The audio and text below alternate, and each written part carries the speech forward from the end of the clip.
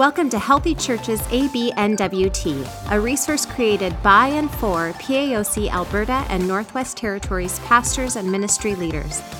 The focus is on leadership development and congregational health. The goal is to help you reach more people. Visit abnwt.com for more information.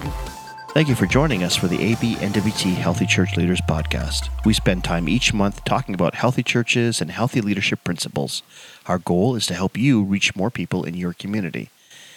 In the ABNWT region alone, we've seen over 700 salvations in our churches this year, and we're just halfway through the year. It's an exciting time, and it's because of leaders like you that we're seeing our churches embrace the mission of the church like never before. With me today is Dallas Bedell from Family Worship Center in Whitecourt, Alberta. Dallas, thanks for joining us. Well, thank you for having me. So talk to us a bit about the past year since you've been one of the first churches into revitalization. Just talk to us what's happened since then. Give us some of the highlights. Well, I think our church has definitely become much more healthy. I think we've regained a sense of focus on reaching the lost, and that has started to show some wonderful results. So We have seen over 40 people come to Christ in the last year. Wow.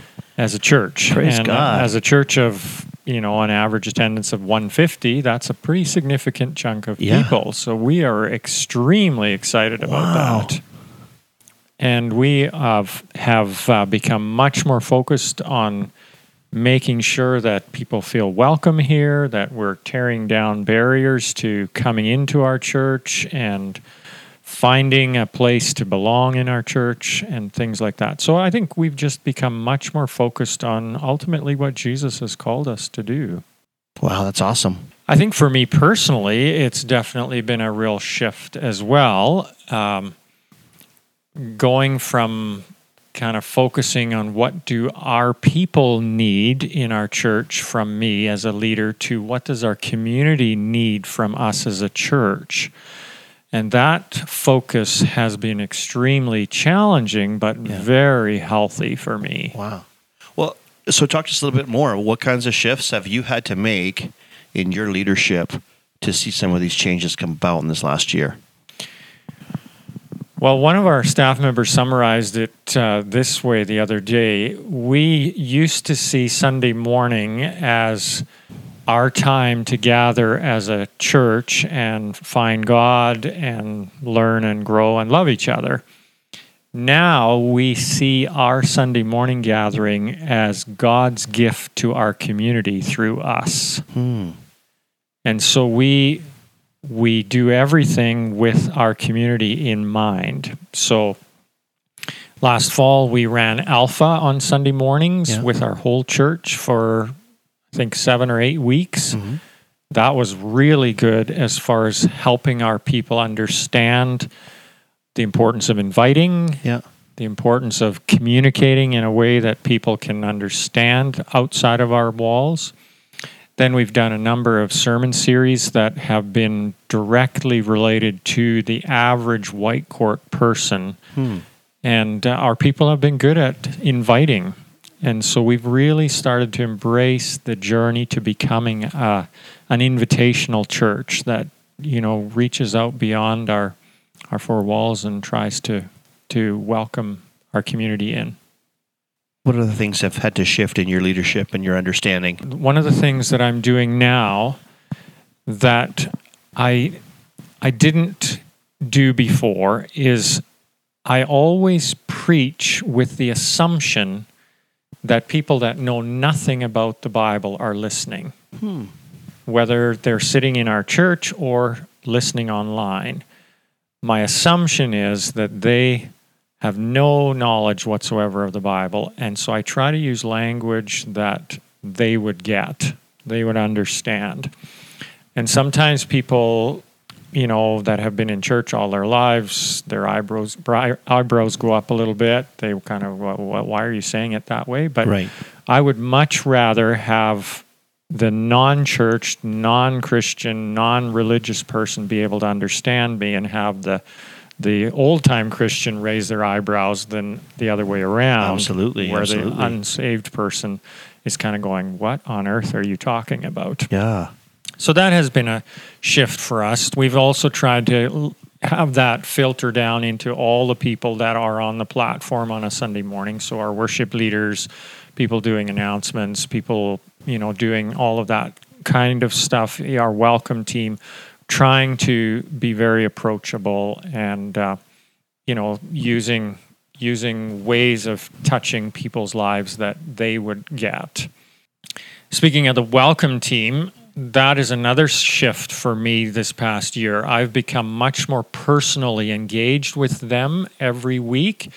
I used to see that as, an important part of our church, but one that I was more at arm's length with and, would encourage them every so often. Now I meet with them every Sunday morning before church, and we talk about the game plan for that Sunday morning. Wow. And I'm doing a bit of coaching and teaching with them every Sunday morning.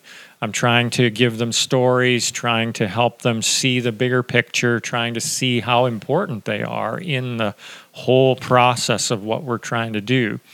And that has really revitalized that whole area of our church.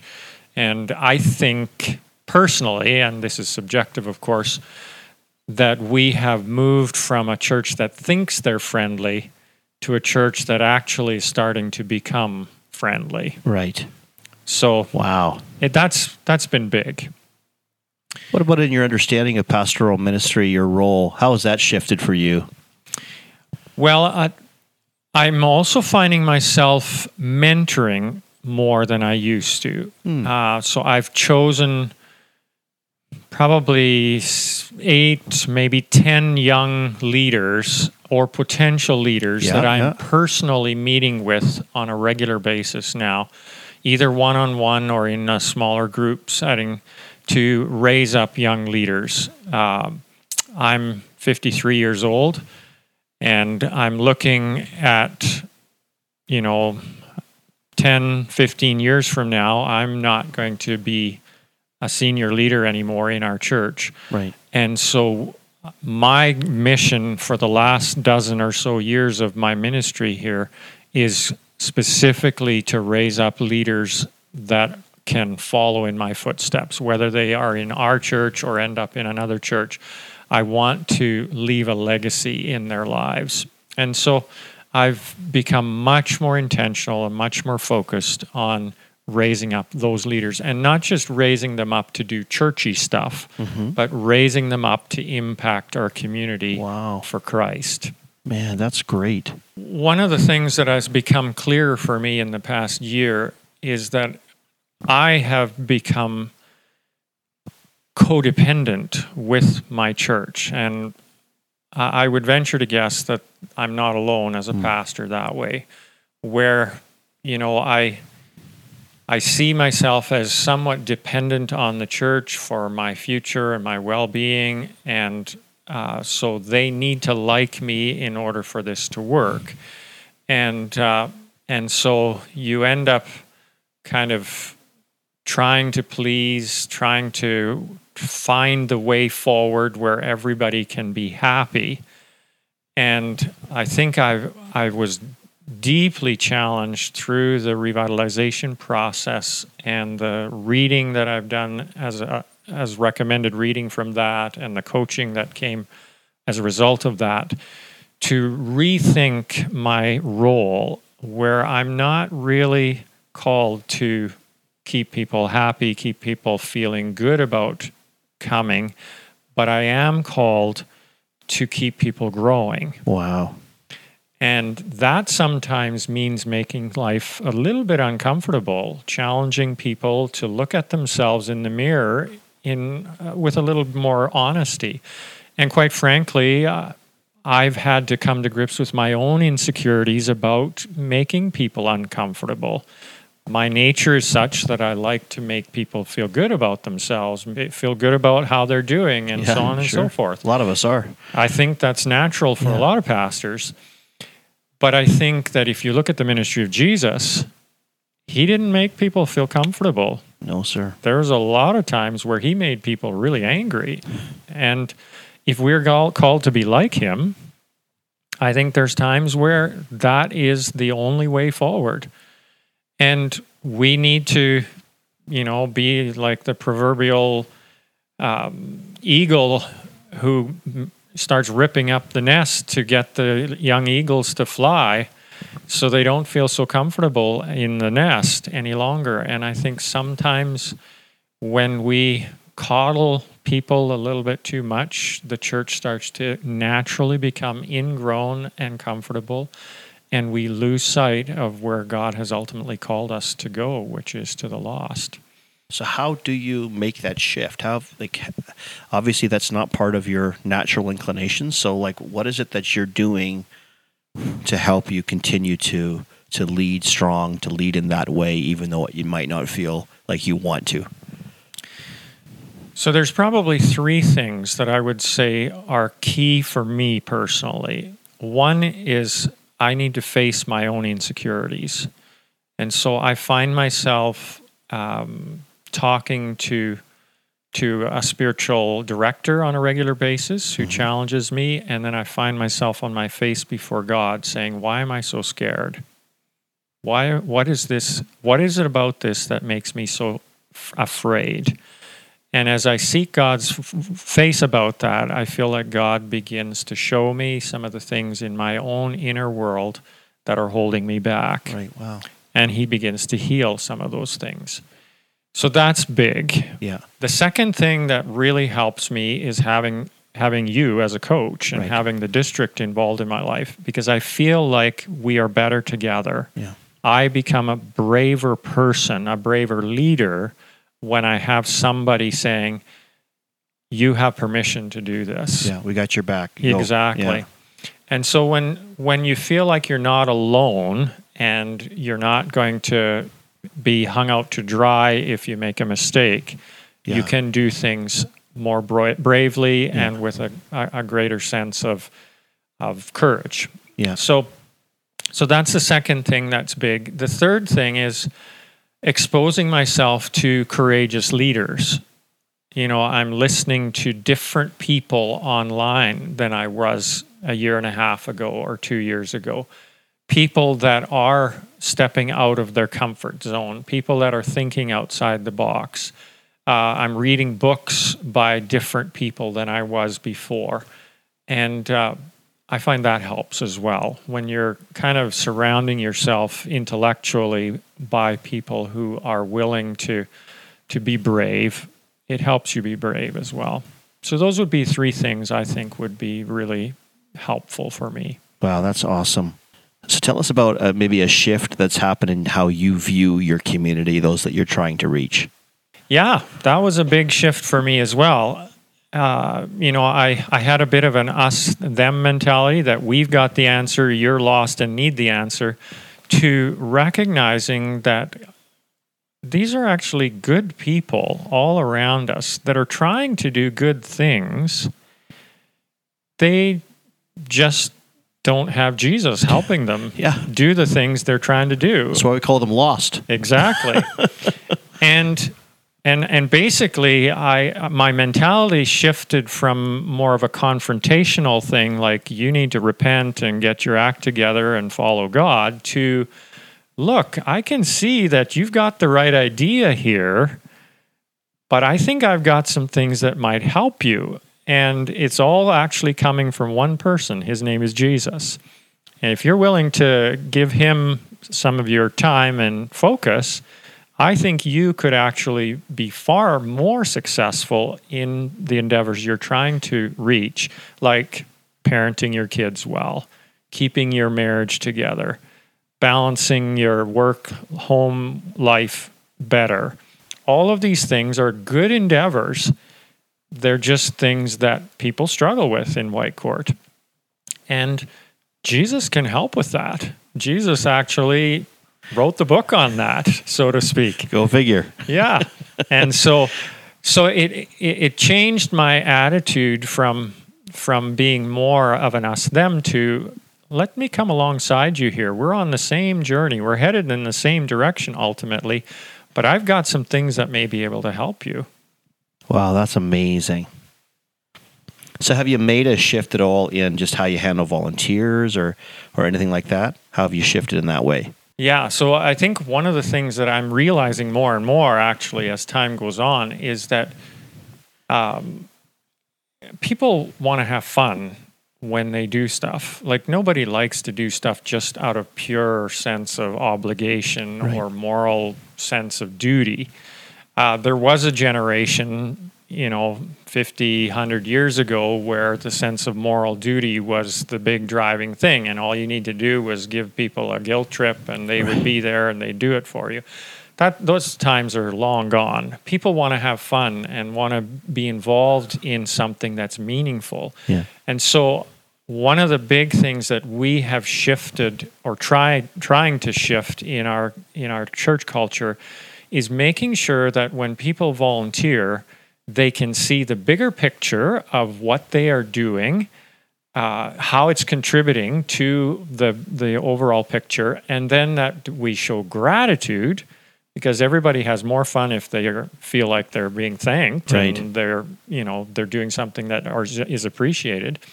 And then we try to create a sense of a party atmosphere about it as well. So we always try to have food. We try to have a sense of, we're celebrating as we go together.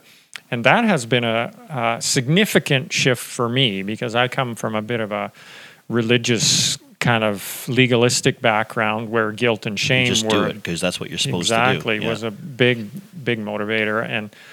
And for me to be able to get past that and realize people don't think like I do that way, and I need to be able to meet them where they're at, has been a big thing.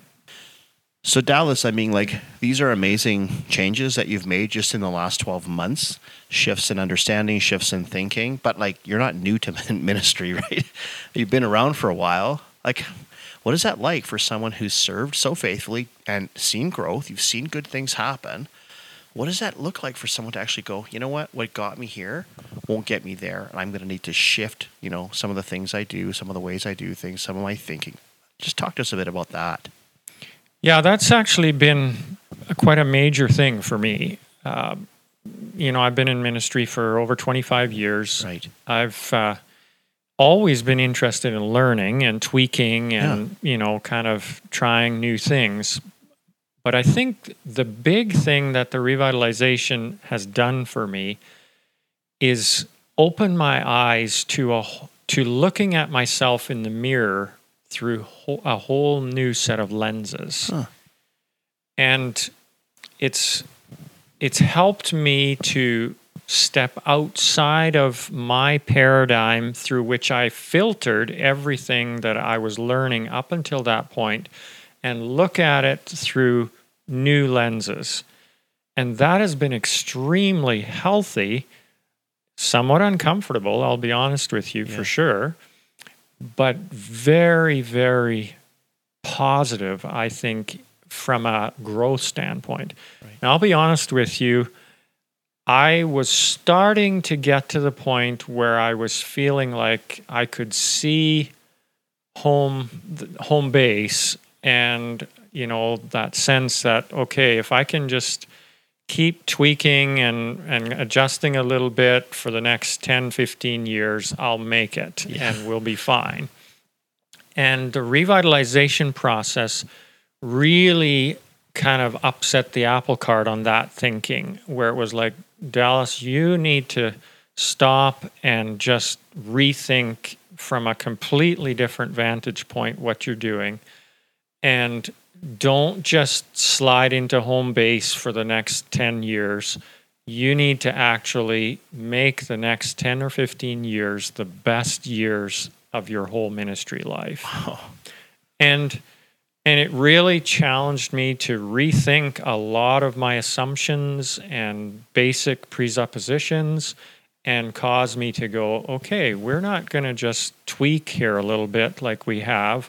We're going to be willing to put everything on the table and look at it from a whole new vantage point if necessary, and then recalibrate everything to come up to speed with a whole new culture that's coming into surrounding us, and hopefully will be coming into our churches that we otherwise will miss. Yeah. And, when I came to Whitecourt 16 years ago, I was a young family man. Our kids were young. We connected with young families fairly well. I'm not a young family man now. All of our kids are grown. So I have to be way more intentional now if I'm going to reach the young families that dominate the culture of Whitecourt than what I had to be 16 years ago. So I can't just tweak a little bit. I have to come at it from different angles than where I used to. And that is very healthy. And I think that, once the dust settles on all these changes, I think we will come out of this way healthier and way more vibrant as a church, and certainly me as a leader, than what I was a year or two ago. Well, yeah, and you got to look at the fruit. We're with these, and these are souls, right? These 40 people you're saying have come to Christ in the last year. Okay, that's souls. Those are lives. Those are eternities that have been changed. I mean, so I just kind of think like, if you hadn't made those changes, right? Exactly. Well, would we have seen that fruit? And I personally, I don't think you would have. No. So I'm thankful that you went through, even if it was tough, that you decided, no, for the sake of the gospel, for the sake of the calling, I'm going to do what I need to do. Yeah. I mean, it's been one of the best things I could have ever done. There's no question about that. Wow. It stretched me beyond anything I expected it would, but it's definitely been very, very good. Wow. So what about the other leaders who are listening today? What kinds of shifts do they need to make or be willing to make to go to the next level in their leadership? Well, I mean, I can't speak for everybody because I don't know everybody's situation, but if they're at all like me, I think the beginning of it has to be a willingness to look at yourself in the mirror through new lenses and be honest with yourself about where you've maybe become comfortable or become a little stagnant, or maybe even just could use some insight into potential blind spots that have been there that have just never really been addressed. Right. And then invite the people into your life that can help you address those things. Don't be scared. Yeah. Don't be scared. Like the Bible says over and over again, fear not. Yeah. And I mean, I saw myself as a pretty brave, courageous kind of leader, but it's easy to be brave when you're sitting in an armchair critiquing others and you're just staying in your own comfort zone. But when you actually bring somebody into your church, they take a hard, honest, objective look at what things are going on in your church and then start talking to you about it, that's when you see how really courageous you are. Sure, yeah. And, being put in a position where you're facing your fears head on is not easy, but definitely very, very healthy. Yeah. And so I would say to fellow leaders, don't be scared. Let God deal with those areas of your heart that harbor fear. And let's face it, the Bible says the righteous are bold as a lion. That's in us. Right. Every one of us. That boldness is in us if we will just let God bring it to the surface. And I think that courageous leadership is what it's going to take to move our churches forward. And God will help us with that. Amen. There's, the truth is there's part of me that's more scared now than I've ever been. I think that's part of that is just I'm more self-aware now than I've ever been. Right. But there's also a sense of real courage that's bigger now than has ever been before in me as well. And that's all due to God. Wow. The truth is I probably did feel a bit stuck myself back when I first looked at the idea of revitalization, and that was one of the things that made it appealing to me. The honest truth is I did not anticipate the level at which it would get me unstuck. Like, it really helped to address things that I had become completely blinded to. You know, familiarity can easily lead to blindness, and you know, it's like the spot on the carpet at home. Right. You know, you get so used to it you don't even notice it anymore. And it's the same thing with things within our church. You know, you bring a fresh set of eyes in, they don't have to be experts to see there's a problem here. Now our revitalization people are experts, but you don't have to do that. And that's the thing. The new people that come off the street, they see it. Right. Yeah. But if we are so familiar with it, we don't see it, and then it just perpetuates, and we don't get where God wants to take us. And so I think one of the big things that the revitalization pointed out was our obligation to break down barriers for those that are hungry for God, that want in. And I didn't realize how many barriers we were inadvertently putting up. And we didn't intend to do it. We weren't trying to be difficult. Of course, yeah. It just happens. Yeah. And, you know, in the busyness of the fray of life, you end up doing stuff you never intended to do, and then it goes from there, one thing to the next. And you never get back to fixing it or whatever. And you know, that scripture in Acts chapter 15 where James says, you know, in my judgment, we need to make it as easy as possible for these Gentiles who are coming to Christ. Right. That has become like a burning fire in my soul. You know, let's do absolutely everything we can think of to make it as easy as possible for these people that are hungry for God to find Him. Amen. In our church. And I want to get the help I can from every direction I possibly can to break down those barriers. So listening to the lost themselves, having personal conversations, listening to experts, listening to coaches, listening to authors. You know, right. There's a lot of different resources on how to break down these barriers. Yeah. If we're just willing to listen and willing to take those lenses that color everything off and look at it through fresh eyes. So if you're feeling stuck, there is hope. You know, I think that we can get unstuck. Yeah. It's not impossible at all. We just need some fresh input from the people that God wants to bring into our lives.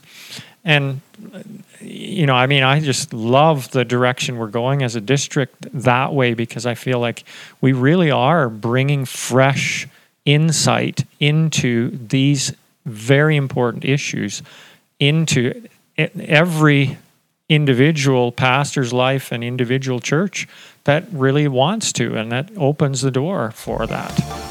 Well, thank you so much, Dallas, and thank you, folks, for joining us. As always, please share this with your team, and let's get that conversation going on shifting in our leadership and getting unstuck. We want to see every church in our district reaching more people. So until next time.